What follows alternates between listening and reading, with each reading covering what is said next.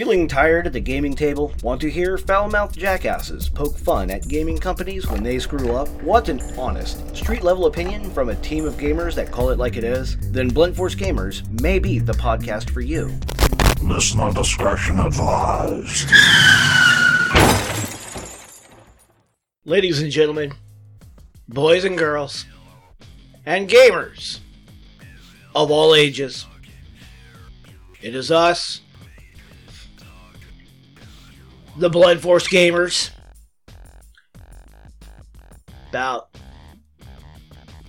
a month and a half into this horror show of isolation and madness, and especially in our local area. Some of you might be free by now. that's right. I just want to say, at this point, before we get into the topic of gaming right now, that those who have gone outside with picket signs protesting a virus, okay? And you know who you motherfuckers are. If you're outside protesting a virus, I want to tell you something that I found out about Mother Nature at a very young age. Mother Nature does not give a fuck about your picket signs, your protests, and your feelings. If there is going to be an infection that gets within your system and does massive amounts of harm to your kidneys, heart, liver, lungs, pancreas, spleen, or what other internal organs you may or may not have, it's going to fucking happen.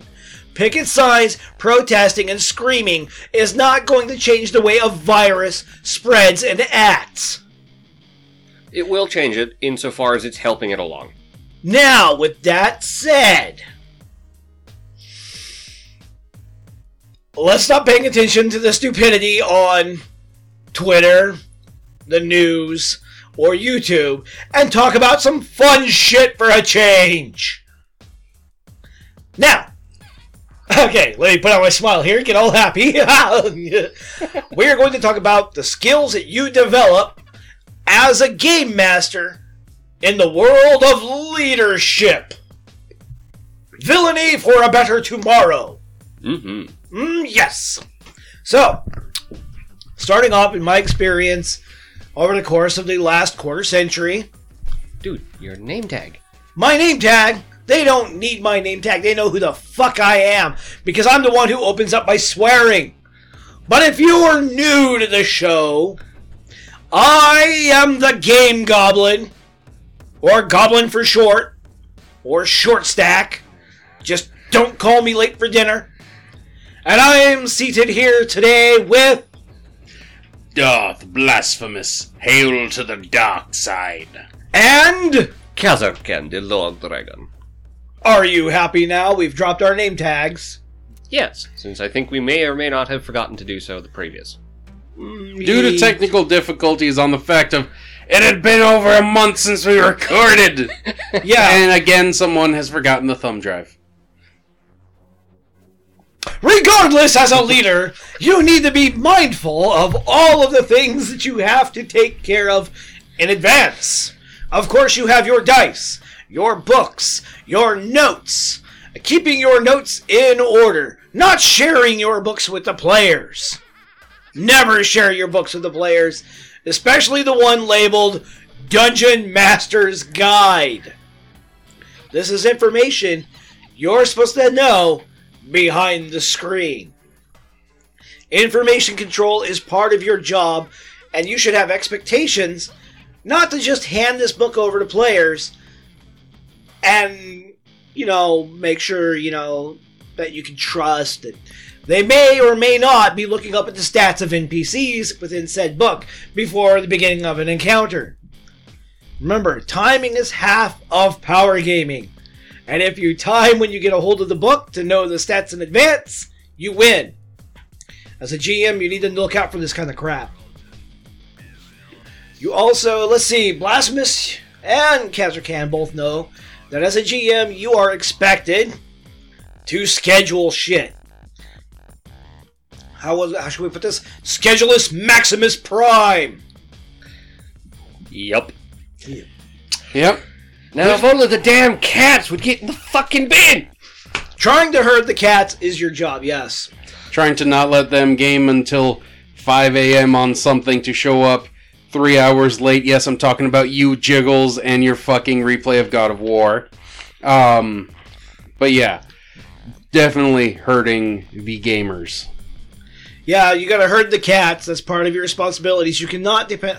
And in the last 25 or so years, I've never had a gamer go, okay, my house is going to be available at 3 o'clock on Saturday. Usually it's up to the GM going, hey, we need your house by 3. And the player will be like, oh, yeah, I'll make sure the roommates are out. Or, the wife will be away at work. It's really weird. There's, never been a... this is my experience, but it may happen differently at other tables. Experiences may vary. But as the GM, it falls to me to go, okay, we're gaming on the first and third Saturday of every month. We're going to be gaming at Fuckwit's house because Fuckwit says they have a living room that's available on those Saturdays. It is your job to schedule and coordinate both the time and location. By default, and sometimes the rides. Sometimes the rides, yes. Or food, or drink, or planned breaks. Crazy shit like that. Actually, yeah, that's a good side note there is the food. Because this is a group activity, and usually there's a hat passed around at church, and people throw money in and be like, yeah, I want a pizza. And it's really weird because you as the GM, I would say maybe 75% of the time, usually wind up to be the guy who orders. You collect all the data from everybody. It's like, okay, what do you want for toppings? What do you not want for toppings? No mushrooms, no anchovies. Yeah, what do you want? Put extra mushrooms on my side then. Stuff like that. I don't like them in the same box as my pizza. I want them in a half cheese, half pepperoni. Okay, fine. Yeah, this comes out to you as the GM. You become the order, the waitress. Or the waiter, or whichever. But yeah, when it comes food time and everybody's like, oh, I'm starting to get hungry, it's up to the GM 9 times out of 10. Okay, 7.5 times out of 10. To take everybody's order, collect all the money, call into the restaurant, and then answer the door when food arrives. Or send someone. Or send somebody. Yeah, you delegate the task. It's like, okay, your character's not doing anything right now. Go get the food. Yeah. Yeah, you wind up as the chief delegator when it comes food time. It's really weird. Or you can be that awesome GM who's like, you know what, I'm going to cook fucking burgers. So y'all get your asses here and bring chips, fries, fucking potato salad. Y'all bring something. We're potlucking this shit. I'm making burgers. Yeah. And, that's still a matter of delegation, which is, so far we've touched on coordination, data control, delegation. We've also, and the vast event planning. Planning is in there because, a vast majority of the time, I know you guys have the tradition of Documancer. Yes. Super useful. It's very useful, but most of the time, GM is the Documancer. Most of the time, GM is the Documancer over to taking notes after game or during game, so and so got chlamydia. The bard totally whiffed and did not get any tail that night. His god notates that. Yeah, his god notates that the bard failed his seduction roll. Whoopity shit. A fucking pleb. When it comes down to, Well, I figured the alchemy score would work. For the actual gameplay itself, though, the Documancer is probably, taking notes on, party contacts, their funds, their budget, notable places to go. The GM is writing down notes okay, so they defeated the army at Zelbaxia. Gonna take a note down, and the king, who's a friend of Zelbaxia, plus the emperor, who's a half-brother to the king, and of course his niece, who's also currently married to the Archduke. These guys are now pissed off at the player, so I better take a note at that because that's the outcome of that battle. So the GM is planning in advance. He's planning battle notes and what NPCs are thinking about the players as shit goes down. So the GM is doing the behind the scenes notes. The players are doing the, oh yeah, we actually went to that whorehouse and we got a contact. Her name is Sophia. So we're going to go see Sophia. And the GM will be like, okay. The Documenter is usually, as far as I can tell, writing notes for player knowledge. Yeah. The GM is writing notes for GM knowledge and continuing to keep the game progressing forward. Right. You know, like history of wins, losses, defeats, political ties, stuff like that. Or you sometimes have that breakout player who becomes the leader of the party of their own merit and they weren't even there. Yes, again, I'm talking about you, Jiggles.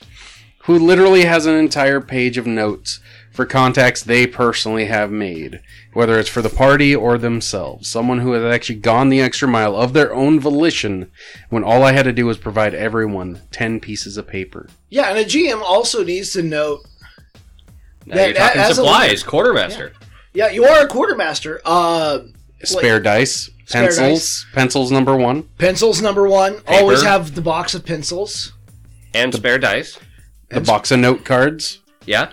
That's how we do votes. I did the spare dice thing, and they disappeared. I still think somebody threw them away.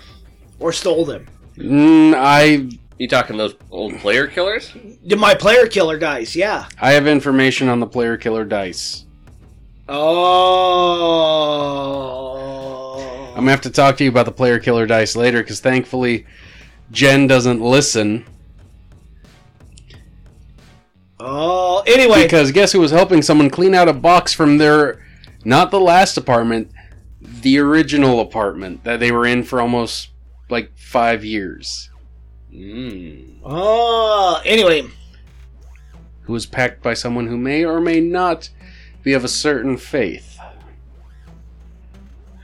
Anyway, I'm sure Mr. Saturday will help me out in that endeavor if I get chummy with him and pay him proper respect. However, neither here nor there. I'm not here to invoke his name over personal grievances. I'm here to say that as the game master, yes, that did register on a recording. Congratulations, people. If you heard that, you heard Darth Blasphemous fart in his computer chair. Anyway, as a leader, you also need to know to look out for what talents and skills people have at the table. In and out of character.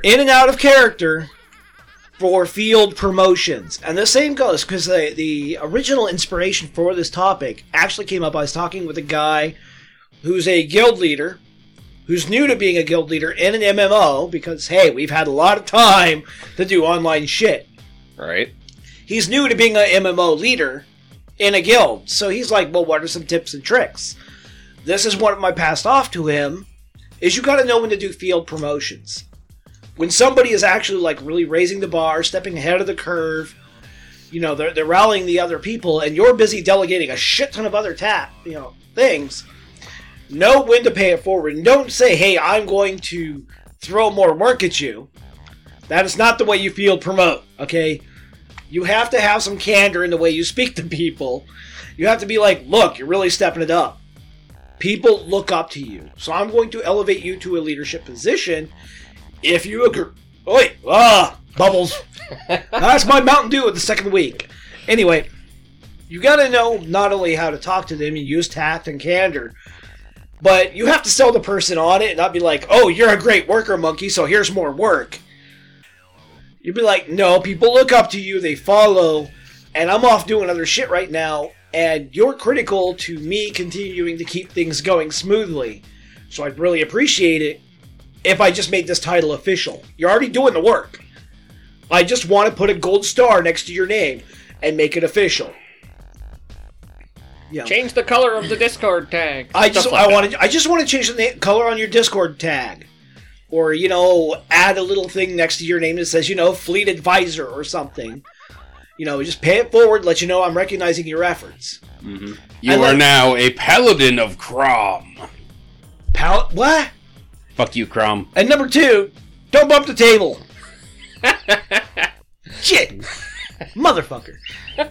Anyway, I'm just saying that part of being a leader, and it's really strange because before playing Dungeons and Dragons at all, ever, before playing Vampire the Masquerade, and just being me, I was already somebody who already Earned gravity. I already had a bit of gravity. I could rope in 4 or 5 people, which is perfect for a game group. That's awesome. And not too many more. And you guys know this, and poor Darius now knows this, and other people, that I have a hard time going outside without bumping into somebody I know. It's just really fun at con. Yeah, even SpoCon, I bumped into people I knew. I'm 6 hours away from my house. And probably hadn't seen them in longer than you or I have been alive. Yeah, it's really weird to have people come back to my place and be like, yeah, I mentioned your name up in Bellingham. And people knew you. And I'm like, the fuck? Right? So What is my name doing up there? I already had that natural bubble to have people at not a close distance, but a casual distance. So I've already got my rotation going on. And, within a couple of AUs to my left, which is astronomical unit for the layman. Right. It's the distance from the Earth to the Sun on average.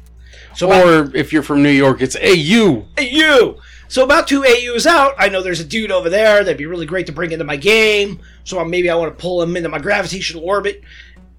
You gotta know who to pick and choose for your game. When to pull them in. And once I got into gaming, though, my gravitational force, especially when it came to gaming, got stronger. Oh my, yes. Well, it's really weird. Even now, I'm kind of on the bench. I get up and I'm like, I feel like running a game. And he gets volunteers. And people call me and they're like, I will rearrange my schedule. Set the time, I will make it happen. That is complimentary as fuck. And for any game master who stands up and says, I'm thinking about running a game, and have people stand up and be like, I'm joining. Set the time, I'll make it work. I'll change my work schedule. My advice from a leadership point of view, and I've been a GM for a while, so I think I might have a little bit of cred on this. Do not let it go to your ego. Now your job has to become not to let these people down, because they are willing and able to jump in on something that you're willing to do. Which is currently speculative. Just for that fact alone, they are complimenting your capabilities and what you bring to the table. And as a leader, you should recognize this and be like, these are the people I want to continue to impress. Not like customer service where, I've already impressed them. Fuck them. I want to impress more people. No, impress a small circle of people that are in your game group and continue to impress them. Never stop trying to impress your core group or anybody who comes near your gravitational pull as a GM. That's one of the first leadership skills I've learned. I've had people get up and walk out of my games, and the first question I ask is not, what's wrong with them? What I do. Is, how do I improve? What did I do in this game setting that caused the chain of events to go to the point where I had a player get up and leave? Was it who else I picked to come to the table? Was it a rules call I made? Was it a way I spoke to them? Or to their character. Or was it a way that I spoke to their character? What exactly happened? How do I rectify this situation? And how do I recreate results in such a manner that this situation does not result again? So I improve what's in my petri dish of nasty things growing. Full Chinese alchemy pot. It's science, right? Yeah, Chinese alchemy pot. I just piss in it and make pills. That is actual TCM.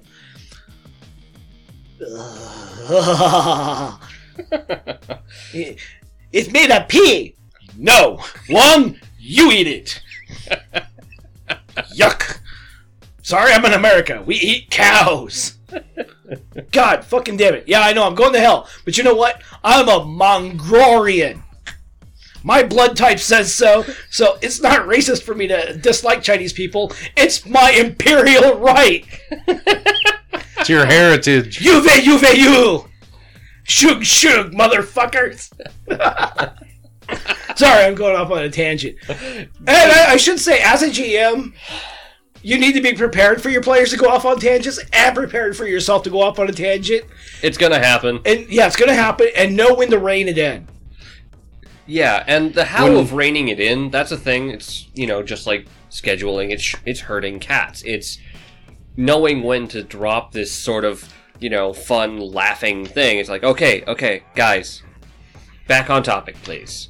And, like, understanding the voice modulation needed to do that, as well as just general communication. Absolutely. Right? It's not, hey, dudes, let's get back to gaming. It's, dudes, let's get back to gaming.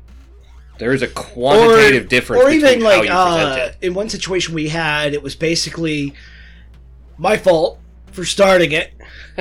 And this was back during that phase that I had where I was always the creature. And I'm in the middle of combat, and I'm playing a monk sorcerer combo, and I use Death Watch on my opponent to see how many hit points they have. I specifically run up on said opponent, use Stunning Fist, punch them to stun them, and then while they're stunned, use non-lethal damage because monks can choose which type they do with their fist. I punch him to 0 hit points of non-lethal, so he is knocked out, and then I gouge out his goddamn eyeball and skull fucking him in the middle of combat. Yes, I skull fucked a guy I knocked out in combat and had Death Watch up the whole time, so I knew every thrust was 1 hit point lethal. So I knew I had X amount of thrusts before he would die, so I had to finish up real quick. Meanwhile, the rest of the party are fighting for their life. I was a bad player. I admit it. Problem is, that was my one time on this joke. I was done with it after that point. I just wanted to do it this one time to fuck with the GM and be done with it. Just be like, this is the level of crazy I'll go if you don't take your game seriously. Problem was, next combat comes up, somebody else decides to skull fuck. Okay, the joke was hilarious when I did it. Because nobody else had ever done that in our game group before. Ever. It was, one time, innovative. Somebody else did it. I was like, haha, you're repeating me. That's pretty funny. Okay, I get it. That's fun. Moving along, another combat springs up, and yet another skull fucker arises. Now you're starting to worry about this can of worms you've opened. Now, I'm not really worried about the can of worms. I'm just like, look, the joke got old. Okay. Silly. Whatever. Next combat springs up, and the cleric has the Raise Dead spell, but she doesn't have a dick, so she uses Raise Dead to raise a zombie to dry hump somebody's face. You can see how the joke was hilarious and got old real fast. It took 3 steps. And as a game master, the first time somebody does something, and it's off the wall, balls, bonkers and stuff, and even, as much as I hate to give him too much credit, but I will definitely give credit to Matt Mercer on this one, is he had one player drop their pants and take a crap on a bed. You know what? First time. Hey, that was pretty funny, right? Haha, there's a gnome taking a crap. Woo! Okay, moving along. We had our moment. One of the other players decides to drop her pants and take a crap on another bed, and Matt was like, is that something your character would do? Hard shutdown. That was a hard stop. Do not pass go. And that's the thing a GM has to look out for is, yes, my GM at the time could have looked at my monk sorcerer character and said, okay, you're dry humping, your character's crazy anyway, whoopity crap. But when it came down to the cleric, he could have been like, you worship a nature god. Do you think they're really going to appreciate you raising the dead? For this? For a joke? Yeah. So as a GM, you gotta know when to step in and how to step in to hard stop shit like that. Yeah, players are gonna do goofy shit, and let everybody have their moment. There's no reason why a GM should not hard stop everybody, but there is a definite, unspoken line in the sand. Like X amount of times per game session, or X amount of evil characters can do X evil shit. But if it gets to a certain point, the GM's going to have to be like, well, is that something your character would do? Or is that something your character's god would appreciate? Or how do you think your militia trainer would respond? What about your oath? Yeah, what about your paladin's oath? If a player starts to get, real crazy and the GM has had enough of that, there's ways to shut it down, but be ready. And one of the skills you're going to learn as a game master or a guild master in MMOs, like EverQuest or World of Warcraft, is how to shut shit down fast, or, better yet, merge left lane right. Just shift keep the traffic flowing, but merge it from the path that the players are trying to take it into something else. And be diplomatic at it. You're going to learn to think on your feet. Not only diplomacy, but debate. I am terrible at debate, and... No, hear me out. So See, he just won. Exactly. I have practice with this. So, any time that you as a GM have to make a rules call, you are running a debate with yourself, possibly with your players if that's your style. But it's like, okay, sell me on this. Why do you think this is going to work the way you think it's going to work? Sell me on how you want to use your knowledge nobility in place of diplomacy. There is actually a page that I bookmark in nearly every GM book before I run a game. And I read the line over and over and over. I usually memorize the page number. And I have yet to drop the Zarbamba. The big one. The rule that I will drop on the table and it will blow windows out 20 kilometers away. I've yet I know exactly which rule. Yeah, you know exactly that rule that I would go to. I have alluded to it. I've made mention of it. But I have yet to recite the rule word for word by what game system it is. Or the page number. Because, there's... I think one time I was like, page 193. And they were like, what? What's that? And I'm like, if you read that page... You will know. You will know, Mr. Rules Lawyer, since you memorize all the pages, memorize that page 193, and then we'll talk. Right? Because they remember every other fucking rule. But they are really selective about one paragraph. Or, in some cases, it's just easy to gloss that. Yeah, it's easy to gloss that. And one of the big rules is that usually almost every game, and I've yet to encounter a game that doesn't have this rule, is all the rules within the rule book are guidelines. They are not set in concrete. They are not the people of Pompeii 2,000 years later. They are a little bit more wibbly-nibbly than that, like the beaches of Hawaii. They're a little wishy-washy. You get... The beaches will wash away if you don't keep adding sand, which is the storyline and gameplay elements, but the rules are guidelines, and the GM is free to go, fuck that rule, at any time he wants. But as a leader, you gotta know when to say fuck that rule. And a big thing with that is you don't want to be someone who has changed all the rules to basically a new custom system, but refuses to share the rule book with all the players who are expected to know the rules. And I'm sorry, but... I know what you're alluding to. Yeah. Yeah. And the biggest thing I can say is, as a GM, when it comes down to me thinking of the situation, it's simple. My rule always goes when it comes to, well, I want to use this instead of that. You make this kind of roll. I'm not going to let you roll your disguise instead of your stealth. I'm not going to let you roll knowledge engineering over your knowledge dungeoneering. And the whole thing is, you don't got it, you don't know it. I'm sorry, it's like being, drafted into being a fucking doctor. You're not going to know how to fucking perform surgery. I don't care if you have a cousin who was a nurse at a fucking pharmacy. You're not going to know how to do surgery. I know how to do surgery. I read it in the comic book once. You old rusty butter knife. Oh, and speaking of, that's another 5th ed thing, apparently. Oh, gods. Because how was it you and your roommate had stated it for being able to bullshit the rolls? In what way? Okay, I gotta hear about this.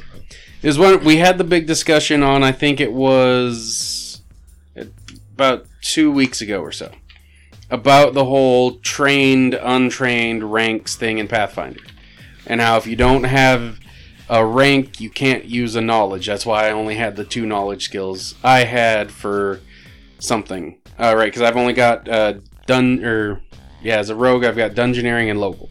And I couldn't make any nobility rolls. And you guys were going on about ways to use other rolls for other things. Last I checked, you could make an intelligence roll in Pathfinder, but at a negative. Yeah, and that's one of the things we were trying to avoid, because I have a decent int, but it wouldn't negate the negative. I mean, everybody knows who the fucking king is in whatever region they live in. They usually know who the local baron or governor or count is. Of where they live. Yeah. I may not... But if I go to another settlement on the other side of the mountains with a whole different hierarchy that's a different then province, you get negatives. Yeah. Yeah. But that's the thing of, yes, I can make an intelligence roll. But we're all trying to mitigate and try and get so that we have less penalties. And that's I don't when it have came knowledge down to nobility. I know who the president is, and I know who the... Well, up until recently, I know who the governor of Washington is. Let's see how that I know goes. who our Senate representative is. I don't know that one.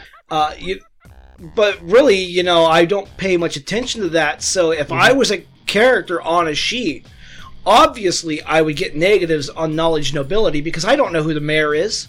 Mm-hmm. Up until recently... You don't know your alderman? I see signs on the side of the street that says, vote for this asshole, and I'm like, fuck that asshole. Those signs are up all year, too. Like, every year. Yeah. Hey, I am really Team America here, okay? Right? The world is filled with 3 kinds of people. And when I walk down the street and I see all these signs, all I see is pussies and assholes, and I want to fuck them both. And I get confused sometimes, and I forget that, a pussy and an asshole is only about 1.5 inches apart, and I start fucking assholes. You just get shit all over the place. Well, that's just the thing. You guys are talking about how in, what was it, D&D, I forget the example you used. Was if you were traveling down the road and your party consists of like a cleric and a sorcerer, the fighter would know something about magic. And it's like, that's not nothing to mitigate negatives or give you a bonus. And that's the part that stuck with me about Fifth Ed. What you're talking about is knowledge by association. Yeah. So, what was going on with this is, it's a little bit of an in-character reason that you can justify having not a total negative to a skill. And it's basically all it is knowledge by osmosis. Well, if you as a fighter are working with a sorcerer and a cleric, and you recognize the motions that the sorcerer has done to produce fire, and you see one of the enemy guys doing those same motions, you're like, fuck, that probably means fire. I'm gonna hit that guy. That's the sort of knowledge by osmosis. This is where we get into the debate portion. Exactly, and this is exactly where he's going with this. And I think, ultimately, it is a storyteller's prerogative on how. Because, like Goblin said, in every role-playing system, these rules are guidelines, and the GM, or DM, or whatever their title is, has the full and complete right to change them as they so choose. Yeah, and I would make it... and here's one of the things that a GM has to do, a game master, a leader, not so much in the world of MMOs, which is more people management, but in tabletop gaming, which is definitely people management in its own right. Also, one of the first things I would do, like say with your example there, I would make it known by the guidelines I've set forth, and I have to stick by these guidelines. as a game master the moment I lay them on the table. Mm-hmm. If I say rolls to hit somebody must beat their armor class, not meet or beat, but they must be higher. So if their armor class is 14, you have to hit a 15 or higher on your total number score to hit them. I have to stand by that rule. For the rest of the one gameplay. that we've been bringing, or one of our party mates has been bringing up is tie goes to player. I've heard them mention this several times. They're like, "Oh, you tied it." I mean, it's the same concept. It is down to GM preference, yes, but I have to say, from my standpoint, it's the point of, at these points, your character sheets have to mean something, and where you decide to put your points or attributes or anything has to mean something. So it's not going to be, oh, well, you know, you once shared a room with a necromancer, so you totally get that +1 on knowledge religion. It's knowledge by osmosis is not a thing. Like, I can travel for 6 years with Bill Nye the fucking science douchewaffle. He's an engineer. I might pick up some cool things he somewhat knows, but I'm not gonna know it like it's being taught to me by actual professionals in a way that I am taught it for a purpose. Right. I'm not gonna know it like how I know how to do multiplication tables. No. I mean, I can hang out with Goblin forever, and that's never going to completely translate to giving me a professional bonus on being a machinist, because I'm not a machinist. I am a mechanic. And they're very different professions, even though they're in the same companies. They're in the same companies, or it's. But back to the full circle here, putting it back on topic. Practice. But putting it back here, one of the first things though, and the same goes whether you're running a guild online, or if you're running a group of gamers at the table. Anything you lay forward and nip it in the bud early. So, if you came up and you said knowledge by osmosis, I see the sorcerer waving his hands in a specific manner, and I expect other sorcerers to do the same thing, I would have to nip that in the bud early. And not only that, I would have to say, okay, well, here is the way sorcerers are written. Each one is individualistic. So the hand gestures one sorcerer makes is different from another sorcerer, because what you're thinking is the school of wizardry, where they all learn the same rotes and incantations. Where they study magic more like a science, it happens more naturally for sorcerers, and they just do whatever would-you they want. So each sorcerer is more individualistic. Mm-hmm.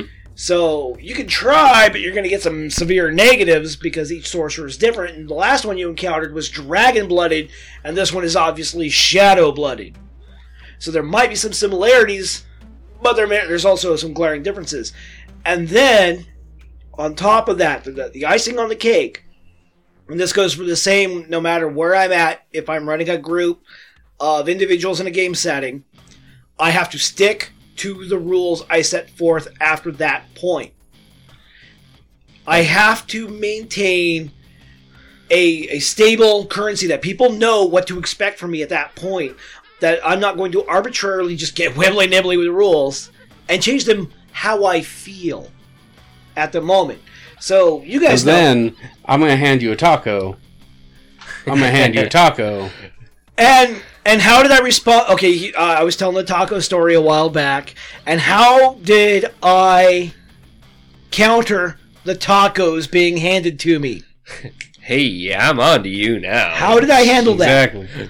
Okay, so for our listeners, the taco story is I was running a game, and somebody would, ask me a question as a game master, and my decision-making process has kicked in. I'm running a fantasy game, but I have to take into account real-world physics at the same time. So I'm trying to balance these and still tell the best story possible to my players. Mm-hmm. So while I'm trying to make a decision, one of the other players sitting across from the room had picked up a 12-pack of soft tacos. He knows I can't eat the crunchy ones. So he picks up a pack of soft tacos. So as I'm sitting there, hemming and hawing, crunching the numbers in my head and being like, how can I make this decision work out for the best for not just the players, but myself, the story, everything involved. How does the world respond? He's like, hey, Goblin, you want a taco? I'm like, fuck yeah, I want a taco. Suddenly, I'm much more agreeable to the player's decisions. And I make a rules call that is more in their favor. This happens again a little bit later. I'm hemming and hawing. I'm trying to think of, the best call possible. And again, the player's like, hey, dude, you want a taco? I'm like, fuck yeah, I want a taco. So he gives me another taco, and I put more hot sauce on it, and, mow my taco. And I'm like, all right, fine, rules call in your favor. I'm good with this. A little while later. Third time. And this is like 2 hours later, so the tacos were way cold by this point, but still, they're tacos, for fuck's sake. Soft tacos. And he's like, hey, you want a taco? And I get up and I take 2 steps across the living room, and I'm like... And you gotta recognize when players do this shit, as a leader, when they're baiting you, or they're trying to buy favors. And I'm like, every time tonight, I've had to make a hard decision. You give me a taco. I'm on to you. And I laid down the rule at that point, because everybody knows that I have a rule. I do not accept GM bribes. You don't buy me an extra pizza for favor for the group. You don't buy me a 6-pack of taquitos or anything like that. You don't pick him up a pack of smokes. You don't pick me up or toilet paper. Well, the toilet paper was different. That was expressly why I brought it up. The toilet paper was different because the rewards were for the group. Exactly. It wasn't, the rewards weren't for me in any way, shape, or form. They were for the group. I'm like, hey, chip in because you all are gaming here. Yeah. Yeah. And that pack of toilet paper, it was 144 rolls? 70, No, 64 or something like that. Yeah, it was like a 64 roll. I went to Costco. Yeah, you went to Costco. I went to Costco. I got a big one of like... Yeah, I did. It lasted about 3 years. Longer than the actual game we were in. I know, right? But you guys got 6,400 XP out of it because it was 100 XP per roll. I'm like, I got this, guys. Yeah. Bam! Bam! But I did. I set forward. Everybody knows that I have this rule, and I have to stick currently to the rules that I set forward, no matter what games. And when I started this game in particular, the rule was I don't take bribes. This has always been my rule. So now here I am taking bribes. And at this moment, what do I have for choices? I can be like, aha, you were bribing me. Good one. Sit back down and start running game. That means everybody else knows that if they are sneaky enough, they can bribe me without me knowing, just like one person had done for 2 tacos. Or I could be like, no more tacos for me, dude. Unless it's after game. No more during game session, because that will influence the decisions I make. I appreciate the kindness. I appreciate your gesture, dude. I appreciate you actually being fucking creative about it. But no, I can't have my decisions influenced during game because it may cause me, as a game master, to treat another player unfairly. If I take bribes from one player, another player may not have the money to give me bribes, or may just do something stupid. I might start treating them more unfairly because they're not giving me mandatory donations. Yeah, it's like how some people insert the rule, you're late to game, you owe GM food. It's like, nah, I don't do that. You just go, we're all coming to game, everybody potluck. No, I'm like, if you're late to game, you get less XP. That too. And that's definitely a thing, and as a GM, making sure that these rules are known to the group. Thankfully, we live in the day of modern media where you can have a Discord page or a Facebook group, and you can post all these and pin them to the top of everything so you can be... If you need to see why this rule is, go and check the group. Because there it is, black and white, can't be changed. All right. So there's also, one more thing on the subject of disputes. Oh, disputes. Go for it. Settling disputes between others. So, this is not player... This ended up in 3 months of... No, what was it? 5 months of real life arguing over a sword. Right. This. I had to tell that story. Brilliantly done thing by the GM. It was full tilt. It was too smart for the GM's good, though. But there was a point that this had to be a thing. It had to be stopped. Full tilt stopped. I think it's the only time I've ever seen a game group hold or stage an intervention over an imaginary item. Damn right we did. It happened after he smote the shit out of my character. Yeah, no, we got like 5 more sessions out of that. Yeah, but you guys literally sat down and had an intervention. like it was like both in and out of it character. was both in and out of character, but it, like the feeling in the room got as serious as like if he was a major alcoholic, and everybody's like, "You got to go to AA," but instead they're like, "You got to get rid of that sword."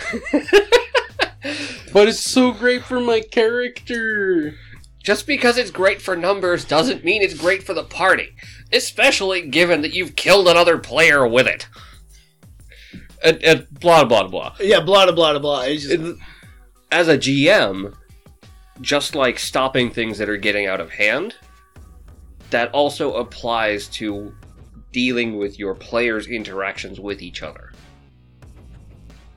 This is not just like party dynamic. This is, alright, I've noticed you and Joey aren't talking much these games.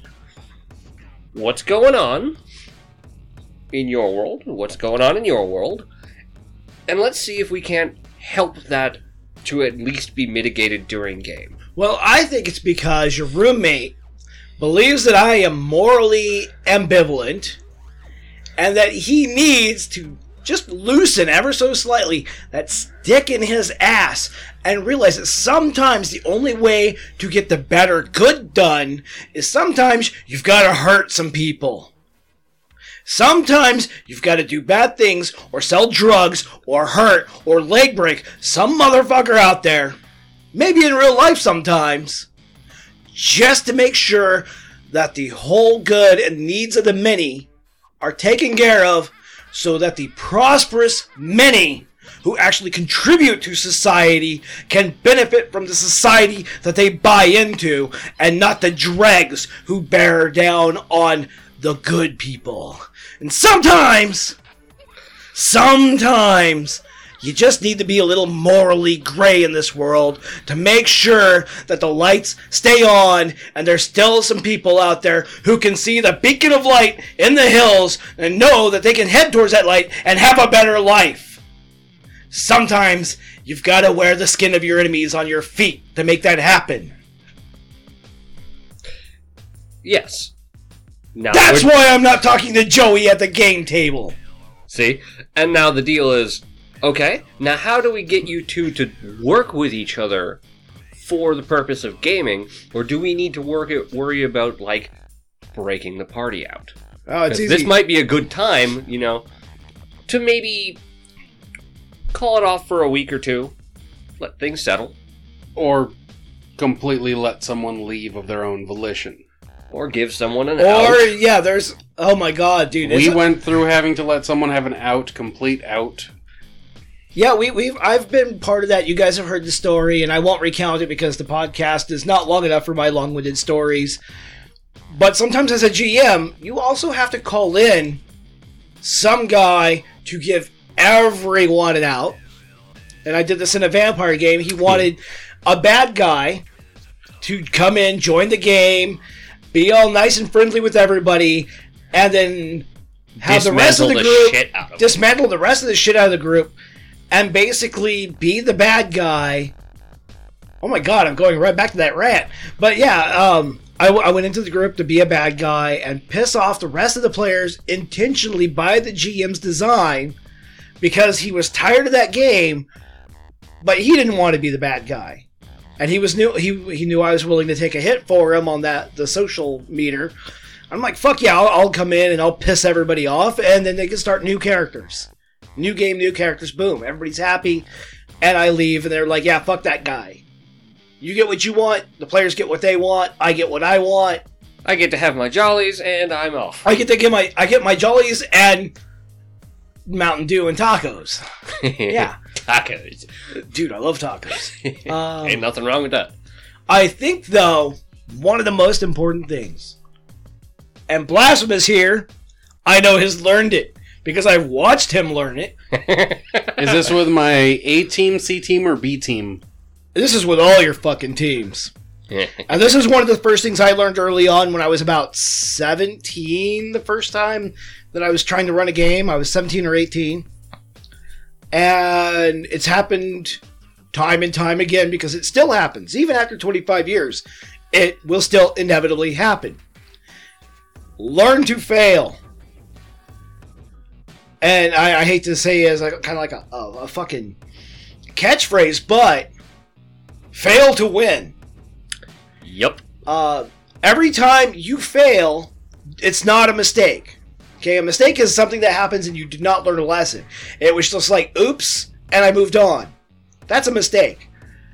When something bad happens at the game table and you stop and you think about it, it's an opportunity, it's a lesson, it's a learning experience.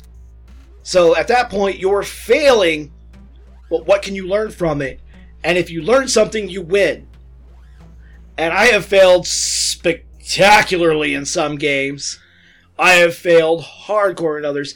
The game that almost did me in, I learned never try to run a game for drunk people. Yep. I never rolled for that game. I never invited those fuckers back to my table ever again. I learned my lesson hardcore. They're like, oh yeah, we need a GM. Come on and play. And then everybody got rip-roaring, started getting drinky. I'm like, I can handle this. About 5 beers in, everybody was just, yeah. Hurting cats would be easy. Yeah, no kidding. Hurting frat boys. Yeah, hurting drunken frat boys. Jesus, fuck me Christ. So what is the way you saw me learn this lesson? Usually, when I was watching you GM, somebody would do something stupid, like you were just mentioning, you gave somebody a way out. Yeah. You invited somebody to your group. That person did not mesh with the others very well. There was some animosity, some personality conflicts going on. You found an out for that person, and you found the best scenario you could for everybody involved. So instead of going, oh, I invited somebody that were bad for the group, now my entire group's gonna fucking fall apart, that's a mistake. A mistake would have been just moving on, letting the whole thing fucking collapse. But you found a way to resolve the situation, while there was still time to resolve the situation, to the best outcome you could see fit for everybody involved, yourself, your group, and the said person who was not exactly gelling. So that was a lesson. You had to learn how to negotiate with people on a level you probably never negotiated with them before. Am I right? Yep. So you had to learn it fast. Yeah, you had to learn it fast. And then the one I've got going on now is a party member who's been pretty involved since the beginning, now needs an out due to real life aggro. And it's not so much, outside forces aggro, it's voluntary aggro. Signed up for too much stuff, or just like other things deciding going on to try and find a job that goes off on the weekend. Which is weird because they have done everything else to make sure they had their weekends free for other things. But, we all got real life aggro. Luckily, that person is still employed after all this stuff going on, but, I've got to deal with a possible group rearrange because I already had to take stuff into account for a party member being sent out on deployment the month before all this stuff went down with, La stuff. Rona? Yep. La Llorona! No, that'd be an actual terrifying disease. No, she babysits my kids. I have to say, though, that as my closing statement for this week's podcast, though, is every time something bad happens at your table, every time something comes up that's, uncomfortable, that challenges you as a leader, because as a game master... You are one. It's almost... absolute at that point. You are a leader. Your first few years of being a GM, you are a leader in training without a tutor. You're lucky if you have somebody to tutor you. It's like, normally it's, hey, look, there's a cliff. Shove. normally your group starts out, you already have a GM. That GM will either leave or goes off somewhere else, or if in most cases you step up to become the GM and the previous GM moves down the player and decides he likes to be a player or she likes to be a player and prefers somebody else carry it, because being a game master is a lot of work. When you become a game master or a guild master, you're pretty much setting yourself up to be in a full-time job without being in a full-time job. You're doing data management, you're doing people management, you're herding cats, you're handling budgets and numbers, all sorts of stuff. And when something bad happens, it's going to challenge you, especially during the first 3 or 5 years. Take these as opportunities to learn. They may not be the best opportunities. God, most of the time, Hurting frat boys. Yeah, most of the time, opportunities come a-knocking. It's more like your face is being hit with the door. Oh, hell, like my first game group, I literally had to just cut it off. Yeah. Sometimes you do have to cut it off, but the first question you should ask is not what did I do wrong or what did so-and-so do wrong, but look at the situation and be like, okay, how did this event play out? What were the catalysts for it happening? And if it does happen again, how do I resolve it without the worst case scenario or without a bad case scenario? How do I try to turn the situation around into the best case scenario possible every time? Yeah. How do I try to turn this around? So every time you fail at the game table, if you have somebody get up in a huff and walk away, it's not necessarily you doing something wrong. It's not necessarily them doing something wrong. It may be.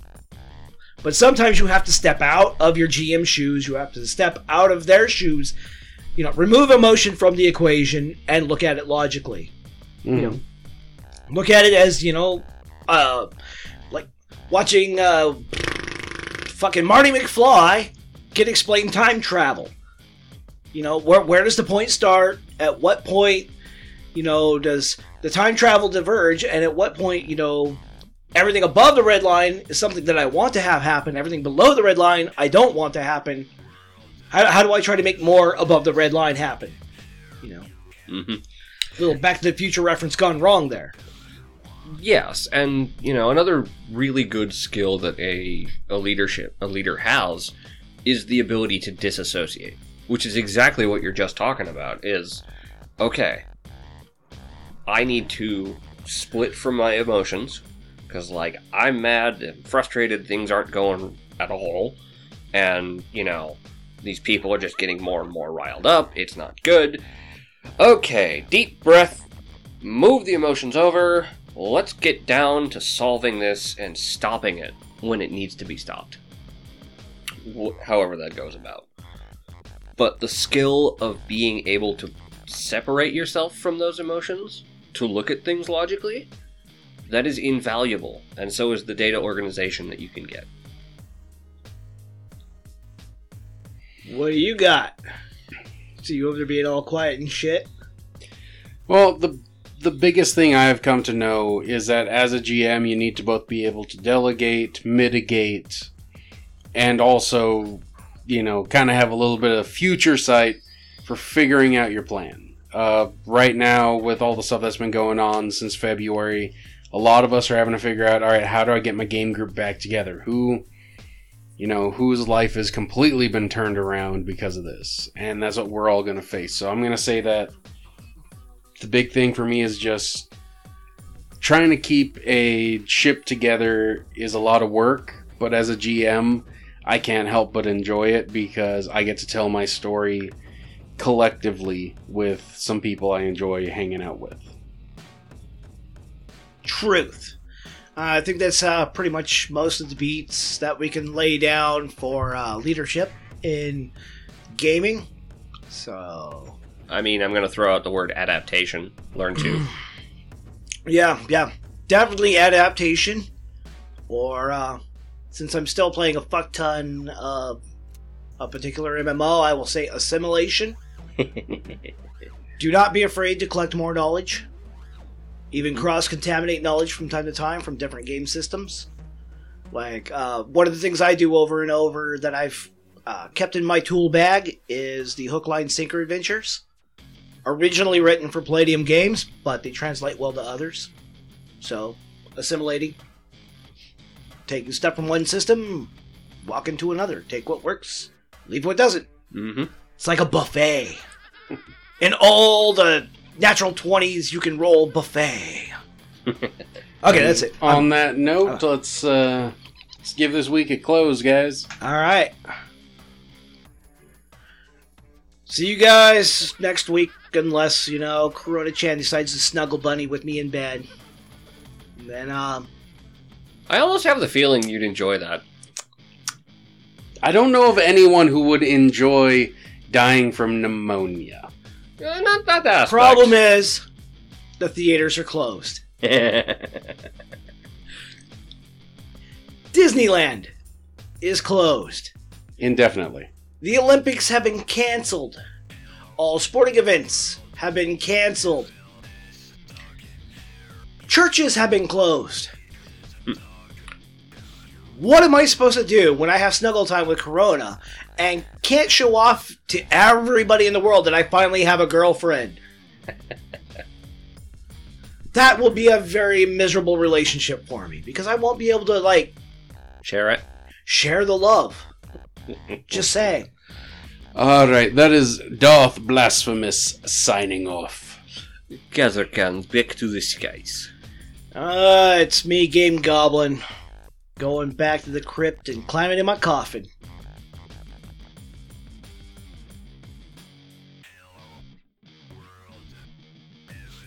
In Lolicon Monopoly, everybody goes to jail.